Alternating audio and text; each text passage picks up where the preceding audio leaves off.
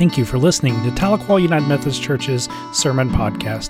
If you'd like to learn more about Tahlequah United Methodist Church, feel free to go online at tahlequahumc.org. Thank you and have a blessed day.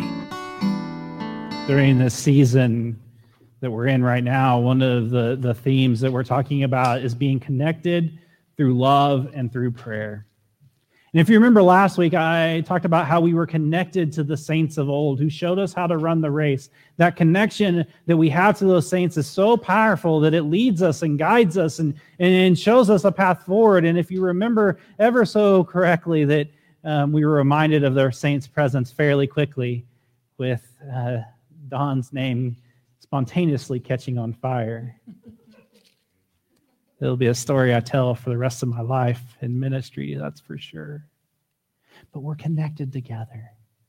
And yes, things look a little bit different right now. I know that. I know that I long for a day where we can gather safely again, but I also recognize that cases are spiking, hospitals are full, and the only thing we can do is safe distance and wear a mask and wash our hands and pay attention to our own health.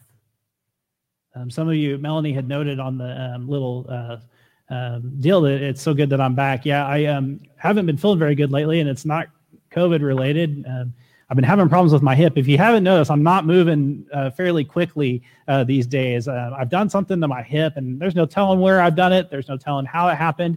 I've been going through physical therapy the last few weeks, and I see an orthopedic hopefully early this week, so that way we can really figure out what's happening and maybe we get this thing fixed. But I have to be honest with you, not being able to move very easily has definitely made things a little bit difficult. And I can't thank you enough for your prayers and your kind words. Those definitely have made helps with the healing process. But this is going to be a journey, and I thank you for that. So we're connected together in this. We're connected through thoughts and through prayers and through love. And God makes that connection happen.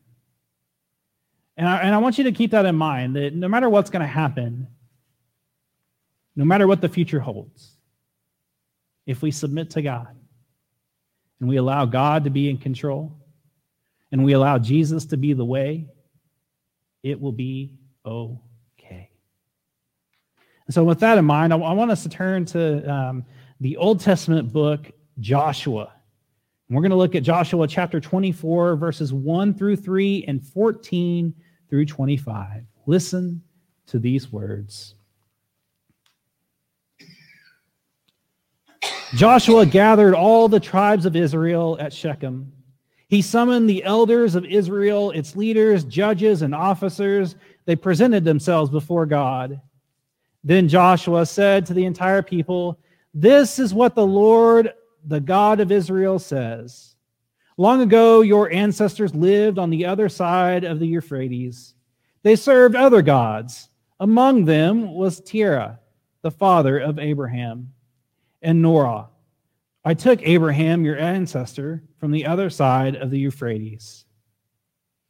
Verse 14. So now, revere the Lord. Serve him honestly and faithfully. Put aside the gods that your ancestors served beyond the Euphrates and in the Egypt, and serve the Lord. But if it seems wrong in your opinion to serve the Lord, then choose today whom you will serve. Choose the gods whom your ancestors served beyond the Euphrates, or the gods of the Amorites in those lands whom you live. But my family and I will serve the Lord.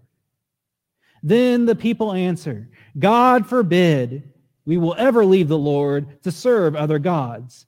Then the Lord is our God. He is the one who brought us and our ancestors up from the land of Egypt, from the house of bondage. He has done these mighty signs in our sight. He has protected us with the whole way we've gone, and in all the nations through which we've passed, the Lord has driven out all the nations before us, including the Amorites who lived in the land. We too will serve the Lord, because he is our God." Then Joshua said to the people, "You can't serve the Lord, because he is a holy God. He He is a jealous God. He won't forgive your rebellion and your sins. If you leave the Lord and serve foreign gods, then he will turn around and do you harm and finish you off, in spite of having done you good in the past. Then the people said to Joshua, "No, the Lord is the one that we will serve." So Joshua said to the people, "You are witnesses against yourselves that you will have chosen to serve the Lord." They said, "We are witnesses. So now, put aside the foreign gods that are among you. Focus your hearts on the Lord, the God of Israel." And the people said to Joshua, "We will serve the Lord our God and obey him." This is the scripture of faith for the people of faith. Thanks be to God. Amen. That will preach, won't it? I could leave this here for you all and just say, "Here's the sermon for today, I'm done." But I'm obligated to speak by my call and by how God has called me to serve. I love this story. This is one of those things. This is the end of Joshua's life and ministry, and he's challenging the people to see who they serve. What little gods do they serve? Because it had become quite obvious. He wouldn't have said this if there wasn't something kind of circling in the waters a little bit. Maybe they weren't fully focusing on the God that they should have been, the God that brought them out of Egypt, the God that loves them and cares for them, a jealous God who wants only their attention to be focused on God. One of the things I try to teach, at least my children and other people, is that our choices have consequences. Who we choose to follow shows. If we say that we follow Jesus but don't show love, how are we being a follower of Jesus? I think that's a good question for us to wrestle with. If we say we follow Jesus, if we say we're about love and we don't do love, then how are we following Jesus? It's just, as Dietrich Bonhoeffer would say in his Costs of Discipleship, it's just cheap grace, empty words full of nothing. But if we notice in our reading today that Joshua is making a plea to the Israelites to make a choice between those gods that they thought they knew or the God that loves them and cares for them, that brought them out of slavery, that brought them out of the bondage, that brought them to the place that they were now. The choice was theirs. And of course, like every good sermon, everybody said amen, and yes, we will follow the Lord. But not very quickly did they turn around and they don't. One of the things we can learn from this, and it's really quite simple, is that if we say that we're going to follow God, if we say that we love Jesus and we want to share God's love with the world, we do it. And in that cost of discipleship that we choose to follow is that we say we're about love and we're going to share love with the world, but love isn't about expecting people to come and be at our expectations. Love is meeting people where they're at, supporting them, caring them for wherever they're at, with whatever you have available to help them, to love them, and to care for them. The cost of discipleship, of following Jesus. Dietrich Bonhoeffer in his book. I don't know how many of you are familiar with Bonhoeffer. He's one of my favorite German theologians, but Bonhoeffer was a Lutheran pastor who was murdered by the Nazi regime in 1945 after attempting to have a coup on the Nazi regime. In this fine book, The Cost of Discipleship, has really been influential in my understanding of cheap grace and costly grace. And Bonhoeffer says in his book, he says, discipleship means adherence to Christ. And because Christ is the object of that adherence, it must take form of discipleship. And so if we adhere to Christ, if we say Jesus is Lord, everything we do must show that. Everything. From whether we win or lose, or for whether we tie or whatever happens, we need to share Jesus with the world, and we do that through love. Whom we proclaim to follow shows. And I have to be honest with you, in Joshua, it was fairly quickly where they turned around. They obviously didn't pay attention to what he was saying here. And I think if we dive down deep into these words, we notice that he's asking them, whom do you serve? And then the Israelites say, we serve God. Whom do you serve? The Israelites say, we serve God. He says it a third time, whom do you serve? We serve God. But notice one of the things that Joshua doesn't do is challenge them and hold them accountable. And he doesn't say, do it out of love. He challenges them to do it out of obedience for God because he reminds them what the consequences are if they choose not to. And I have to admit that I had a hard time chewing on what he was saying here about God, because I believe our God loves and cares for us, and all God wants for us is to be in right relationship with God. But sometimes we need to be reminded that God really does want us and wants our lives directed towards serving him. Bonhoeffer, and later in this Cost of Discipleship, he says these words. He says, only the obedient believe. If we are to believe, we must obey a concrete command. Without this preliminary step of obedience, our faith will not be pious. Our faith will be only a pious humbug and lead us to the grace which is not costly. Everything depends on that first step.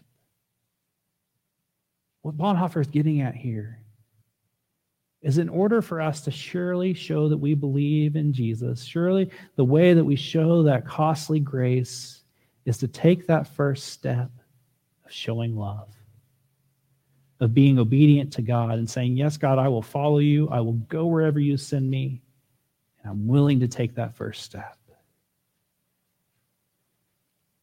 If we're willing to take that first step, then we'll have nothing to fear because God will be with us. If we're willing to take that first step and maybe we stumble on the second or third, know that God is right there with us, holding us, taking care of us, protecting us. But one of the things that we have to do is to trust God, lean in a little more and trust God. How well are you doing that? How well are you willing to let go of those other gods that have invaded our lives? We all have them. I would love to give you a laundry list of mine, but I don't want you. I want you in. We all struggle.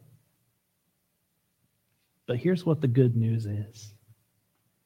Jesus came to show us how to be obedient. Jesus came to show us the way, the truth, and the life. Jesus came not to divide, but to unite in love. And in order for us to do that as followers of Jesus, it means we've got to let go of some things, those other gods that control our life. And if we truly believe that Jesus is Lord, we live lives that show it. And so I challenge you this week, no matter how you feel about what's going on in our world, Christ is calling us to share love. Christ is calling us to be the church that cares for one another, that shows love in such a way that it inspires others to do the same thing. But don't be afraid. Because no matter what we've got going on in our life and our world, through it all, Jesus will pull us through. I don't want you to be afraid for the future. I want you to lean in and trust God a little more and not be afraid of where that will take you.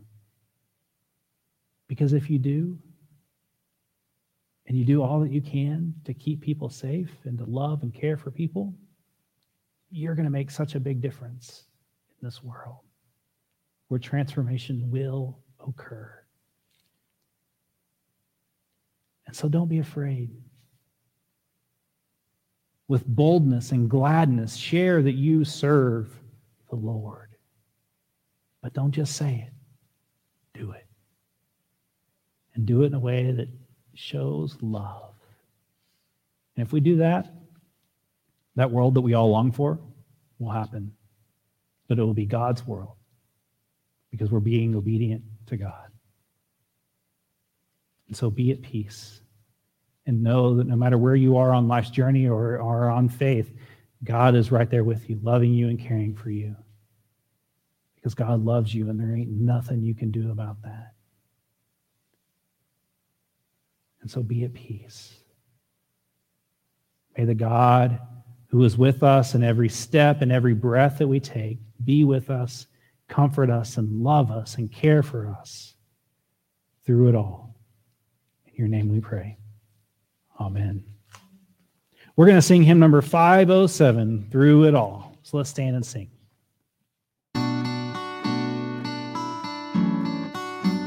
Thank you for listening to Tahlequah United Methodist Church's Sermon Podcast. If you'd like to learn more about Tahlequah United Methodist Church, feel free to go online at tahlequahumc.org. Thank you and have a blessed day.